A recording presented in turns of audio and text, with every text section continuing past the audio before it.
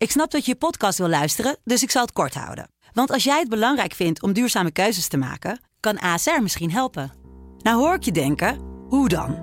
Nou, bijvoorbeeld bij het duurzaam herstellen van schade. Of de premies die we beleggen volgens ons duurzaam beleggingsbeleid. Dat bepaalt waar we wel en juist niet in investeren. Wil je meer weten over welke duurzame keuzes ASR maakt? Ga dan naar asr.nl/duurzame keuzes. ASR doet het.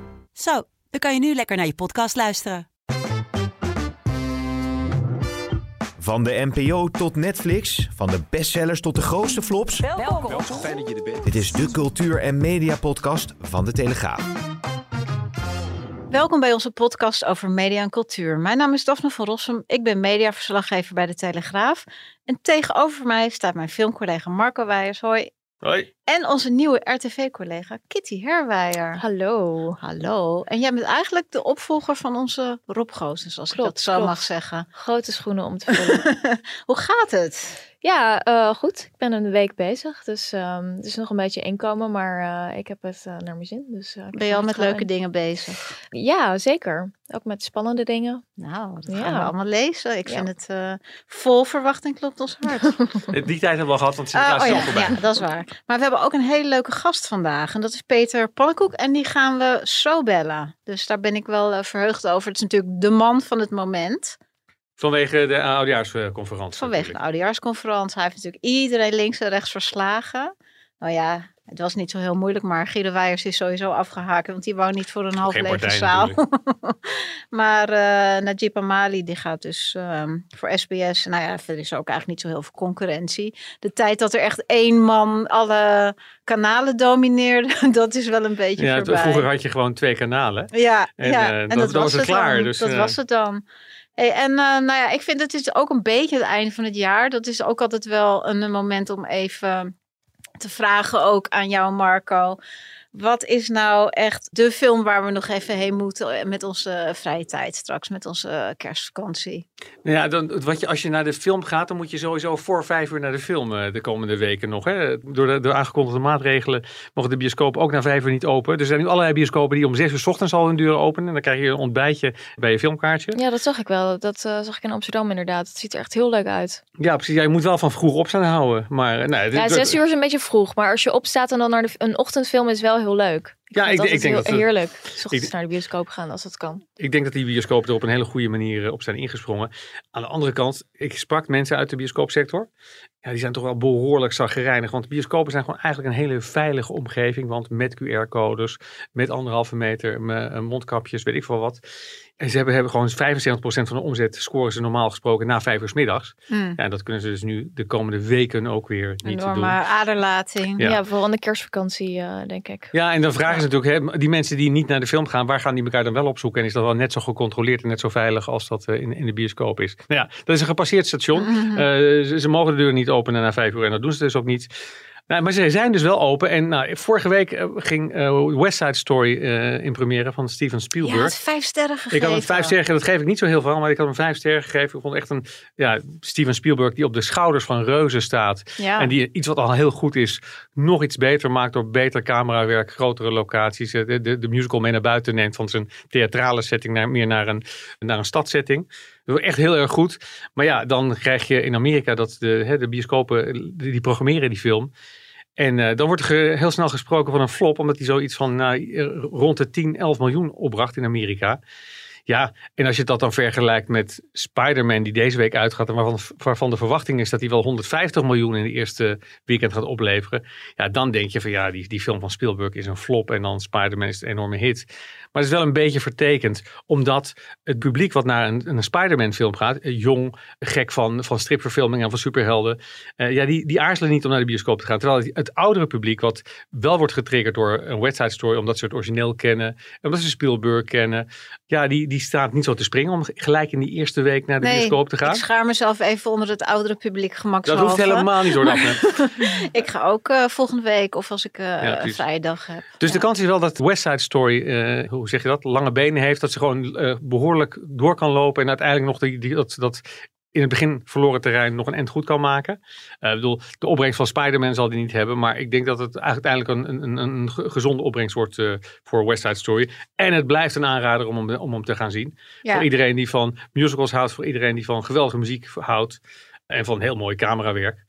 Er gaat deze week ook een nieuwe film uit. En die is nu in de bioscoop. Vanaf donderdag. En vanaf 31 december staat hij op Netflix. En die film heet My Lost Daughter. En dat is een film van Maggie Gyllenhaal. En Maggie Gyllenhaal, die kennen we eigenlijk vooral als actrice. Die heeft al 30 jaar als actrice aan de weg getimmerd.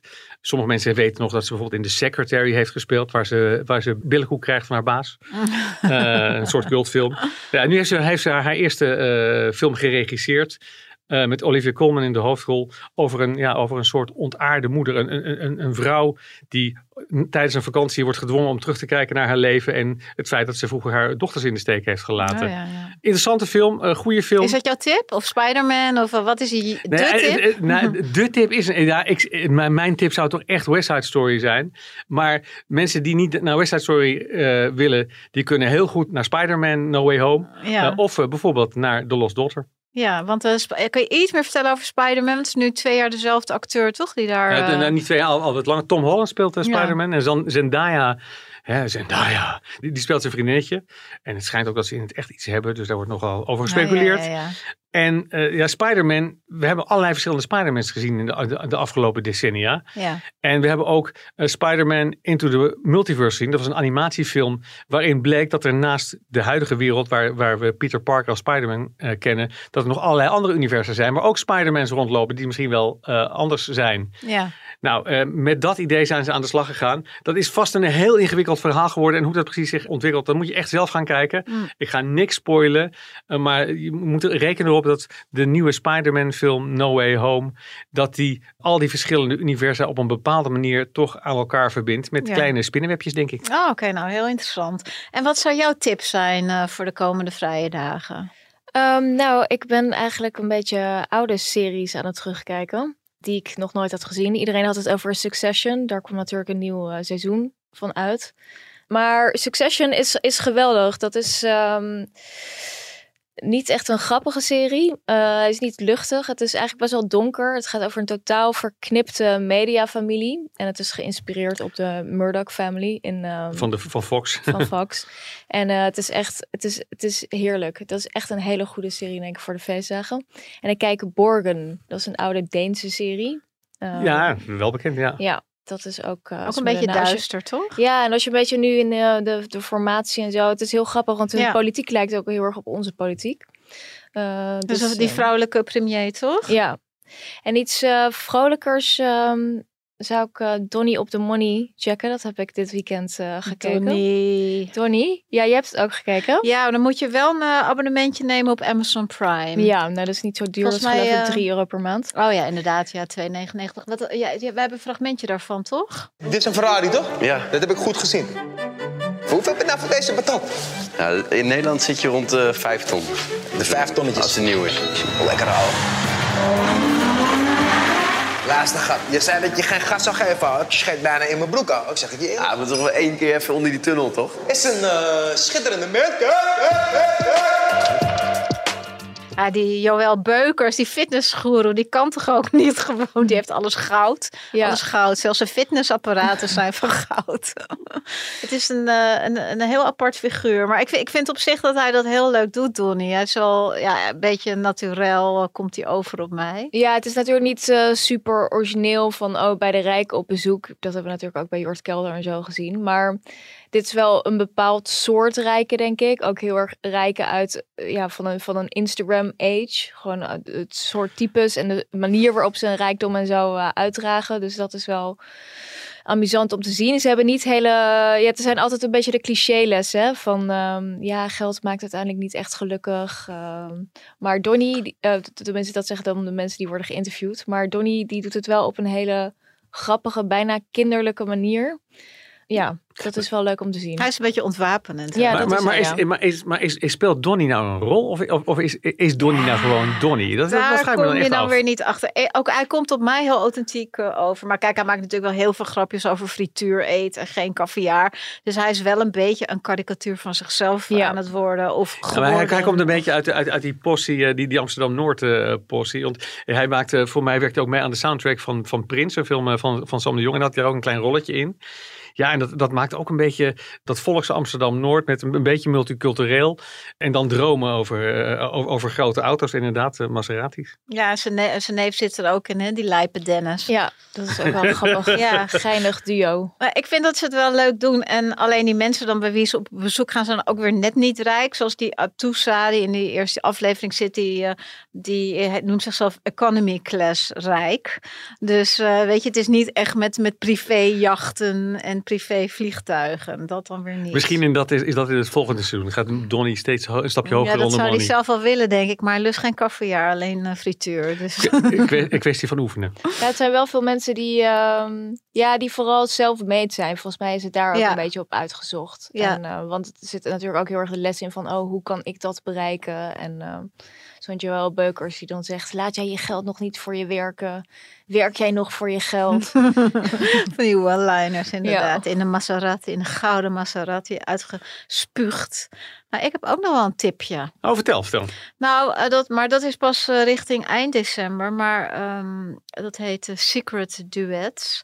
En dat is dus een Thais concept. En dat is op zich wel grappig. Maar ik heb Thais... ik hou heel erg van Thais eten. Maar heeft er iets mee te maken of niet? Ik heb de Thais afleveringen ook gezien. En volkomen hysterisch. Maar het is dus zo, dat staat net zoals bij ons nu hebben wij een spatschermen. Maar het is dan een echte muur. En zeg, wij gaan een duet met elkaar zingen, Marco. Als we zouden kunnen zingen. Maar ik kan jou niet zien. En jij kan mij niet zien. Maar ik moet raden wie jij bent. Dat is het. In een notendop.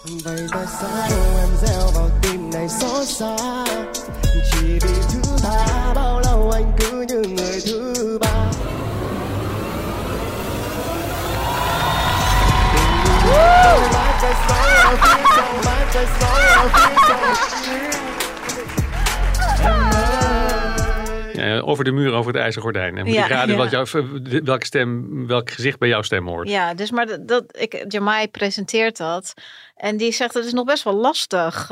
Ik heb hem gesproken. Hij zegt, het is nog best wel lastig om te raden. Je bent met iemand in duet, maar je moet op je eigen zang letten. Je moet het lied goed zingen, maar je moet ook raden wie is die ander. Het schijnt heel moeilijk te zijn. En ze moeten dat dan van elkaar raden? Nee, zeg maar die mystery guest. Die hoeft dan niet te raden, want dan ben je helemaal een maand verder inderdaad als je dat allemaal van elkaar moet gaan raden. Maar het publiek en de kijker weet dan ook niet wie aan de andere kant staat. Maar de grote vraag is natuurlijk, hoe bekend is die mystery guest dan? Want weet je, als ze mij daar neerzetten, dan kan ik de sterren van de hemel zingen, maar niemand die me herkent. Nee, het zijn dan bekende mensen. En dan is natuurlijk, ook Donnie zit daar weer bij. Dus dat is dan even een bruggetje. Money.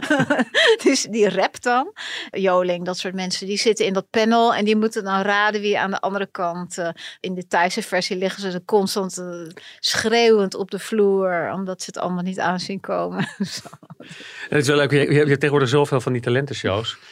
Waar dan mensen winnen, waar je vervolgens niks meer van hoort. Maar die kunnen dan zo meteen aanschuiven in duets. Misschien klinkt het dan nog een klein beetje bekend. Want die zat in The Voice nummer 4. Ja, nee, maar dat is echt heel lastig om te raden. Dus maar ja, kijk, bij de Masked Singer ook. Kwam natuurlijk uit Zuid-Korea. En I Can See Your Voice kwam ook uit Zuid-Korea. En dat hadden we ook allemaal niet aanzien komen. Maar dat is dus allemaal natuurlijk helemaal ontploft qua populariteit. Dus kennelijk vinden we nu raden heel erg leuk. Ja, maar ik denk dat het al heel lang het geval is. Want hoe vaak en hoe lang kijken we al naar Wie is de Mol? Ja. Dus actief betrokken zijn bij wat er op een televisiescherm gebeurt. Dat vinden we eigenlijk al heel erg lang leuk. Alleen het is wel opvallend dat het nu vooral gebeurt ook met een soort muzikale insteek. Ja, het is allemaal de schuld van hints. Het is allemaal de schuld van hints. Holland is gewoon een hintsland. Wij willen gewoon allemaal leuk hints in de huiskamer spelen, denk ik. Ja, vossenjacht. Dat is bijvoorbeeld Wie is de Mol, doet me daar altijd aan denken. Dat vinden mensen dan echt heel leuk om met die spellen, om daar mee te denken. Ja, het houdt je een beetje actief. En het is echt een beetje zaterdagavondtelevisie. Hoewel duet volgens mij op donderdag is. Ja, donderdagavond. Ja, een donderdagavondprogramma. Maar je had Wolven van Wakkerdam had je ook. En dat is dan net de verraders. Inderdaad, raden wie is het, wie heeft het gedaan, wie staat er achter die muur, wie zit er in dat pak. Nou, daar kun je inderdaad hele avonden mee vullen, kennelijk. Ja, ik heb zelf altijd als ik keek dus voor het eerst afgelopen weekend The Masked Singer. En dan, ja, ik heb dat gevoel toch niet echt. Het is een beetje een kinderprogramma. Maar komt dat dan vooral door die rare kostuums? Of door het feit dat je moet gaan raden wie er achterin zit? Denk je, ja, jeetje, boeien wie erin zit. Nou, dat vinden 1,8 miljoen mensen vinden dat super boeiend. Niet de doelgroep, duidelijk. Het is een heel nummer. Ja, en laatst wie in dat biggetje zat en wie er nu in Cupido zit. En dat schijnt dus ook weer Jamai te zijn. Maar ik heb hem dat natuurlijk gevraagd toen ik hem sprak. Wanneer was het? Gisteren. En daar kon hij dan weer niks over zeggen. Dus dat wordt dan echt met een enorm geheimzinnigheid wordt dat betracht, een soort staatsgeheim. En daar mag je ook niets over onthullen volgens mij tegenover je familie of tegenover je kinderen of wie dan ook. Dat jij in dat pak zit. En wat wel leuk is van duets, ik heb dat nog nooit gezien. Het is ook nog niet in Nederland te zien. Maar ik merk zelf wel dat ik bijvoorbeeld als ik naar de radio luister en de reclames hoor, commercials, dat zijn heel vaak ingesproken door bekende acteurs. Ja, jij kent al die acteurs. Frank Lammers doet toch altijd alles nu ongeveer? Wat Frank Lammers nu allemaal doet, dat deed vroeger Gijs Scholten van Aschat. Oh, ja. Hadewig Minnis doet natuurlijk een bekende drogisterijketen. Bedoel, als je Hadewig Minnis niet kent, dan ken je de stem in ieder geval wel. En dus ik vind het wel een leuke sport op zichzelf. Want Lammers doet ook Peter Gillis, Massa en Kassa. Maar dat doet hij de voice-over. Maar volgens mij loop je daar behoorlijk op binnen op die voice-over. Ja, zeker als je het op een regelmatige basis doet. Het enige is dat Frank Lammers volgens mij in bepaalde supermarkten niet gezien mag worden. Want omdat hij voor de ene supermarkt maakt hij dan reclame. Dus dan mag hij niet live worden aangetroffen in een staat dit in zijn clausule? Nou, dat weet Marco dan weer. Dat vind ik dus hele vitale informatie wat we nu weer hebben opgestoken. Hij mag niet naar hij is van de Jumbo, toch? Nee, dat mag je allemaal niet zeggen. Piep. Ja, dan mag je alleen daar boodschappen doen. In die ene supermarkt en niet in die andere. Heb ik me laten stellen. Nogmaals, spijker me er niet op vast. Dat is sowieso een smerige gewoonte. Dit is stiekem online boodschappen, denk ik. Ja, dat zou heel goed kunnen. Ja. Maar zolang die maar niet gezien wordt. Hè, dus dat is het vooral. Ja, nou, het is een ontzettend culturele kant gaat deze podcast weer op. Ik denk dat het tijd is om even richting de oudejaarsconferences te gaan voor een beetje zwaarte en diepte. Ja, en het is echt oud. Hè? We hebben het natuurlijk over de oudejaarsconferentie. Dat zegt het al een beetje. Maar heel veel mensen weten niet dat die traditie al heel oud is. Het stamt zelfs uit de 17e eeuw. De tijd dat de nieuwe stad Schouwburg in Amsterdam was gebouwd. De eerste stenen stad Schouwburg. En staat er nog steeds, hè? Ja, precies. En vanaf dat moment werd de Gijsbrecht van Amstel daar ieder jaar met nieuwjaar gespeeld. En dat was een beetje een treurspel, een beetje een sombere bedoeling. Ja. En om dat een beetje op te leuken, dachten ze een paar jaar later van, nou weet je, dan doen we er ook nog een blijspel aan vooraf. En dat werd de bruiloft van Klorich en Roosje. Mm. En in die bruiloft zat een speech. En waarin dan werd teruggekeken op het oude jaar. Ja. En vooruit werd gekeken naar het nieuwe jaar. En werd het publiek een nieuwjaarswens werd toegewoven. Nou, dat is de oude Nederlandse traditie. Nou, dan kreeg je in 1954 Wim Kan. En die gaf er toch een hele nieuwe draai aan door met politiek cabaret te komen op de radio. Luisteraars, op deze laatste avond van het jaar 1954... bevinden wij ons met de VARA-microfoon in de kleine zaal van het Concertgebouw te Amsterdam om samen het Kleinkunstjaar uit te luiden.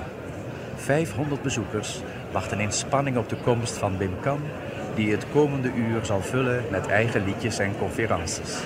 Echt miljoenen mensen aan de radio gekluisterd.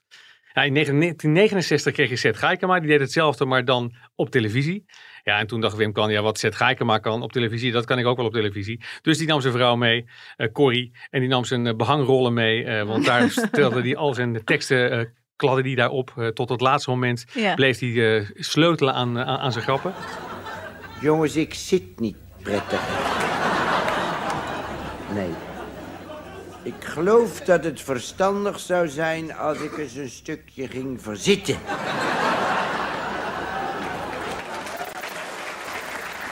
Zo zit ik weer veel prettiger. Ja, joh, je wordt een dagje ouder en dat lezen op een afstand valt niet mee, hoor. het zijn natuurlijk enorme lappen tekst maar we gaan straks even bellen met Peter Pannenkoek. En dan kunnen we aan hem vragen hoe tekstvast hij is. Of hij daar misschien, ook met, misschien neemt hij ook wel behangrollen mee. Ik ben heel benieuwd. En zijn vriendin die dan in de coulissen nog wat staat te fluisteren. Ja, maar eigenlijk vanaf Cannes, hè, je had Wim Kan en die heeft in 1984 geloof ik echt het stokje letterlijk overgegeven aan Freek de Jonge. Ja, en toen kreeg je dan zo'n hele carousel van Freek de Jonge, Joep van het Hek. Allerlei mensen hebben sindsdien oudejaarsconferences gedaan. Echt voortbordurend op die hele oude Nederlandse traditie. En dan die zeehondencrash, wat vind je daarvan? Een zeehondenpeuterspeelzaal. Het is toch niet te hopen dat deze beschaving ooit opgegraven wordt, hè? Kijk, we moeten vermaakt worden. Op een dag word je geboren, op een dag ga je dood. In die tijd ertussen, ja moet je een beetje opvullen. Hoe doe je dat? Beetje zuipen. Beetje barbecue. Beetje vakantie vinden wij belangrijk. Vakantie, lekker op je rug gaan liggen oefenen voor je kist. Ja, belangrijk. Ik kwam langs het strand, lag 20.000 man te zon. Ik zit tegen mijn vrouw, dat is precies het aantal dat nog vermist wordt naar de tsunami. Ze zijn hier aangespoeld. Ja, wie bepaalt het dan eigenlijk, hè? Wie er dan mag staan? Dat is dan dat de komiek van het moment? Of, nou, ik denk dat het vooral de mensen zijn waar de VARA een goede relatie mee heeft. Ja, de VARA heeft natuurlijk een hele lange cabaret-traditie. Die ook echt stamt uit de jaren 50 van de Bonte Dinsdagavondtrein. Voor hele oude luisteraars die dat nog weten. En die hebben gewoon een band opgebouwd met allerlei cabaretiers. Daar komt ook een beetje die traditie uit voor dat de VARA eigenlijk vooral... de VARA vooral met cabaret op televisie komt. En dus in dit geval ook met de oudejaarsconferentie van Peter rode Pannenkoek. traditie. Ja, en het is afwachten of er ook rechtse grap in mogen. Ja, inderdaad. Nou, we gaan het vragen aan Peter. Leuk dat je bij ons in de studio wilt zijn als gast. Zeker. Je bent al aan het warm draaien, toch? Absoluut. Nou, eigenlijk vanaf september ben ik al aan het try-outen. Ja. Ben je er helemaal klaar voor? Wordt het nu al opgenomen of hoe gaat dat? Nee, ik neem hem semi-live op. Dat houdt in, we nemen hem een dag voor oud en nieuw gaan we hem opnemen. Om te zorgen dat alle actualiteit erin zit die mogelijk nog gebeurt. Ja, precies. Want dat is natuurlijk wel nodig. Want er gebeurt op het moment zoveel. Ja, maar we hebben ook de neiging als mensen volgens mij altijd wat als laatste gebeurt het belangrijkste te vinden. Ja, want dat zit natuurlijk het verst in ons geheugen. Maar ik geloof dat Javier Guzman heeft al in november opgenomen. Toen dacht ik wel een beetje, dat is wel heel vroeg. Dat is wel heel vroeg. Ja. Maar ik probeer wel een beetje waakzaam te zijn. Kijk, bijvoorbeeld midden in de zomer dacht ik toen met de overstroming in Limburg. Ik dacht, nou, dat wordt het thema van de oudejaars. En nu merk je alweer, dat is alweer volledig weggezakt bij mensen. Ja. Dus je moet een beetje uitkijken dat je niet alleen maar het nieuws van de laatste maand meepakt. Maar er gebeurt absoluut met de formatie, een bepaalde volkszanger, er gebeurt genoeg. Ja, want het is eigenlijk in termen van een conferentiemaker natuurlijk wel een droomjaar geweest. Want zoveel gekke dingen. Nou, ik leg het eigenlijk zo uit. Voor iedereen is het een afschuwelijk jaar, behalve voor de cabaretier die de oudejaarsconferentie mag verzorgen. Qua input en materiaal. Het enige nadeel van dit jaar zijn de omstandigheden en de maatregelen. Dus ik heb try-outs die gecanceld zijn omdat theaters dicht moesten. Nu met 1,5 meter, want het publiek dus dat je zaal veel minder gevuld zit met 1/3. Dat vind ik wel jammer. Ik had hem graag opgenomen in een vol kolkende zaal. Want Gerard Weijers is daarom afgehaakt vanwege de half lege zaal. Hoe is dat voor jou dan? Nou, het is minder natuurlijk. Alleen, ik zou hem opnemen in Groningen, in de Schouwburg. Omdat ik ben groot fan van die Schouwburg, leuk publiek. En ik vind het ook wel belangrijk om eigenlijk zoiets op te nemen buiten de Randstad. Ja. Een keer. Maar daar, omdat het zo'n knus goed gebouwd theater is, met die 1,5 meter, dan moet je de hele tijd 2 rijen overslaan. Er konden gewoon heel weinig mensen in. En Carré heeft de eerste rang omgebouwd met allemaal bankjes. Ja. En ik speelde daar 3 weken geleden. En ik dacht, hier is eigenlijk, je hebt hier het minste verlies aan sfeer. Ja. Dus daar gaan we hem opnemen. Maar ja, het zal, ik hoop dat de kijker me dat vergeeft. Het voelt iets minder kolkend. Ja. Hey Peter, Joep van het Hek heeft natuurlijk ook altijd in Groningen opgenomen, in dat prachtige theater daar. Als je nou kijkt naar jouw illustere voorgangers, van wie heb jij nou het meeste respect of de meeste inspiratie geput, denk je? Nou, voor mij zijn Joep van het Hek en Freek de Jonge meneer Oudejaars. Dat is toen ik jong was. Die deden volgens mij om en om de Oudejaars op televisie. Dus Wim Kan heb ik nooit meegemaakt. Dus hen associeer ik echt met de oudejaars. Ja, voor de rest, kijk, mijn grote cabaretvoorbeeld is uiteindelijk Theo Maassen. Mm-hmm. En die heeft 1 oudejaars gemaakt. Die wil het nooit meer doen. Die vond het afschuwelijk om te doen. Terwijl ik vond het eigenlijk nog een hele goede oudejaars die hij heeft gemaakt. Ja, waarom vond hij het afschuwelijk dan? Ja, nou, hij omschreef het zelf. Het voelde als huiswerk voor hem. Dus gewoon elke week, elke dag het nieuws bijhouden. Hij vond het keurslijf niet fijn. Ja, Peter, wij hebben een stukje van die show hier. Daar kunnen we even naar luisteren. Margaret Thatcher, die is gestorven. Margaret Thatcher was eigenlijk de eerste die in Europa dat hele neoliberale gedachtegoed in de praktijk heeft gebracht. Dus die grote privatiseringen, zodat bedrijven veel machtiger zijn geworden dan landen. En met alle ontwrichtende gevolgen van dien. Margaret Thatcher, ze zeggen over de doden niets dan goeds. Nou, vooruit dan. Goed dat ze dood is. Dit vind jij een heel fijn stukje. Ik vind een knappe grap. Omdat het voor mij de doden, dat zijn altijd voor mij de moeilijkste onderwerpen in oudejaars. Ja. En ik vind dat best wel, ik vind het gewoon een goede grap. Een harde grap ook, maar ook goed gevonden. Waar Geo natuurlijk heel goed in is. Heb jij zelf dingen die onbespreekbaar zijn tijdens een conferentie voor jou?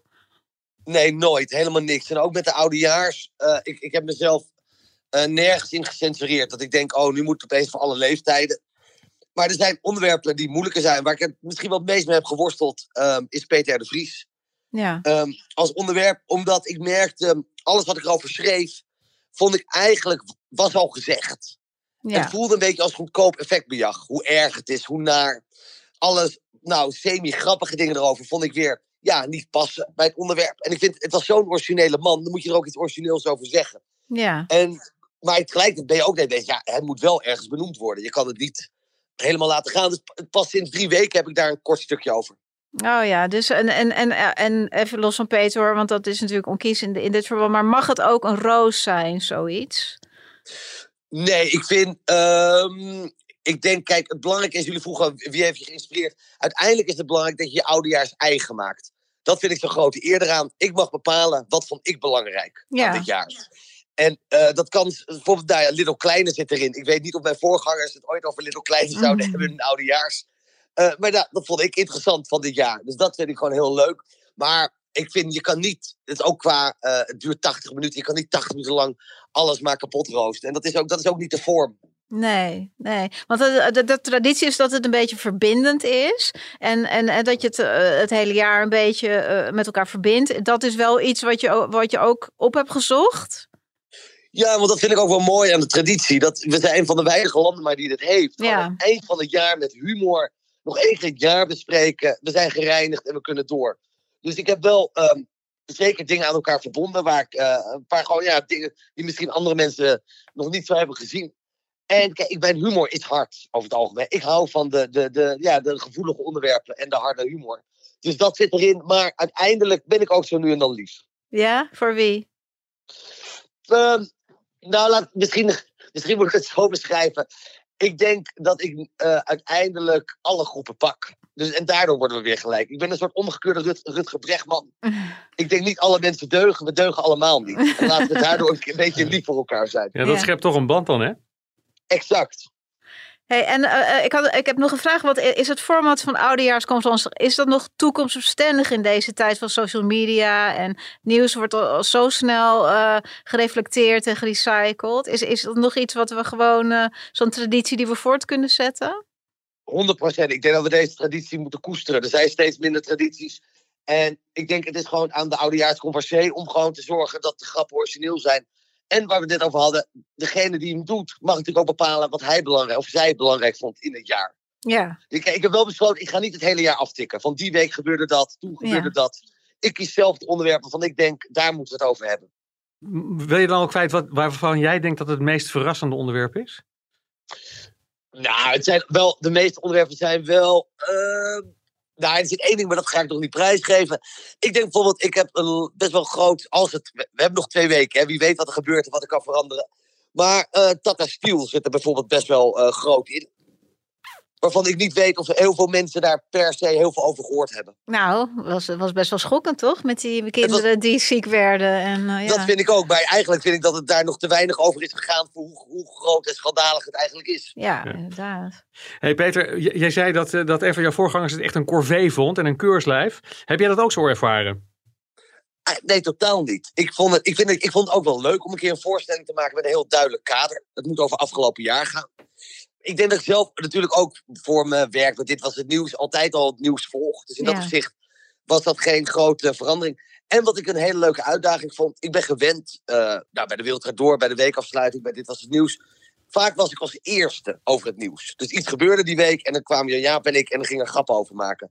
Nu ben ik als allerlaatste, wat jij ook net had over die social media, wat best wel spannend is. Er zijn al tientallen columns over geschreven, iedereen met invalshoeken, grap over gemaakt.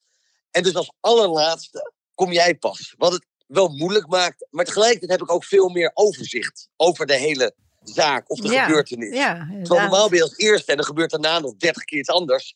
En dan blijkt de vork helemaal anders in de stil te zitten. Dus dat vond ik ook eigenlijk wel heel leuk. Je hebt er nog even op kunnen kouwen. In het biljarten heet dat een nastoot, hè? De laatste definitieve stoot. Nou ja, ik ben fijn dat er nog iemand biljart. Ik biljart echt helemaal niet. Maar... Met je schoonvader toch, Marco? Ja. Hey, wat doe je aan? Heb je een mooi pak? Ik heb een mooi pak laten maken. Wat ik wel heel grappig vind. Omdat ik vind, je moet de traditie je eigen maken. Maar sommige dingen horen ook gewoon eenmaal. En ik vind, om nou in een spijkerbroek en een shirt op te komen, dat vind ik niet kunnen bij de oudejaars. Maar als jonge jongen had ik altijd besloten. Ik wil later een beroep vinden waarbij ik niet vroeg op hoef en geen pak aan hoef. En nu met die middagvoorstellingen en 11 uur voorstellingen moet ik vroeg op en ik heb een pak aan. Ja, het is allebei niet gelukt. Ik ben volledig mislukt. Dat lijkt me een mooie afsluiting van het nieuwe jaar. Het oude jaar bedoel ik. Ja. We wensen je heel veel succes met de komende weken nog met de laatste dingen erin fietsen en met de opname. En we zijn heel benieuwd. We gaan kijken. Als jullie nou bij de Telegraaf zorgen dat er even wat gewoon weinig nieuws komende 2 weken. Doe gewoon even jullie werk niet. Even rustig aan. Aan de bol. Laat het liggen, die grote schandalen. Wacht gewoon even tot 1 januari. Dan maken jullie mij een blij man. Ja, want anders moet je alles nog gaan herschrijven en op het laatst nog gaan opnemen. Precies. Wordt allemaal zo onoverzichtelijk. Nou ja, als bepaalde mensen ook niet al te veel in het nieuws komen nu. Ik zeg een MB of wat dan ook. Maar Dus het zijn nog steeds hele hectische tijden zo tegen het einde van het jaar. Als Ali B de freestyles een beetje laat, dan is de voorstelling af. Dankjewel, Peter. Dankjewel. Hey, jullie bedankt. Ik had even nagekeken en vorig jaar haalde Joep van het Hek gewoon 2,7 miljoen kijkers. Dat is toch wel best wel veel. Dat is best wel veel. Maar, maar ik denk dat er in de tijd dat er nog maar 1 of 2 netten waren, 2 waarschijnlijk, dat nog veel hoger lag. Ik denk eigenlijk dat Wim Kan toch wel de absolute recordhouder is. Ik weet het niet, ik heb geen cijfers. Nou, ik heb het nagezocht. Wat denk jij, hoeveel mensen voor de buis zaten? Bij Wim Kan? De meeste ooit. Toen er 2 netten waren. Ja, ik gok zo'n 7 miljoen. Er waren ook minder mensen toen. Ik denk 4 miljoen. Nee, het is, jij hebt het goed, Marco. Het is 7,4 miljoen. Kijk. Wim Kan, 1976. Maar dat zijn kijkcijfers, daar kan Peter alleen maar van dromen natuurlijk. Ja, en we hadden toen maar 13,7 miljoen mensen. Dus dat is echt... maar je had ook eigenlijk helemaal niks anders te doen met het oude jaar. Je trok een biertje open, je ging oliebollen eten en je ging Wim Kan kijken. Ja, dat was gewoon de traditie. Het had ook en vuurwerk afsteken, want dat kon toen ook nog. Oh, en toen mocht je nog met een hele zaal vol mensen mocht je nog bij elkaar. Dat waren nog eens tijden. Dat waren nog eens tijden. Heel erg bedankt voor het luisteren. En vond je dit nou een leuke podcast? Abonneer je dan op je favoriete podcastplatform. En dan krijg je een melding als we er weer zijn. In het nieuwe jaar. Ja, beste wens alvast. Weer een beetje vroeg, maar beste wens. Ja, en tot volgend jaar.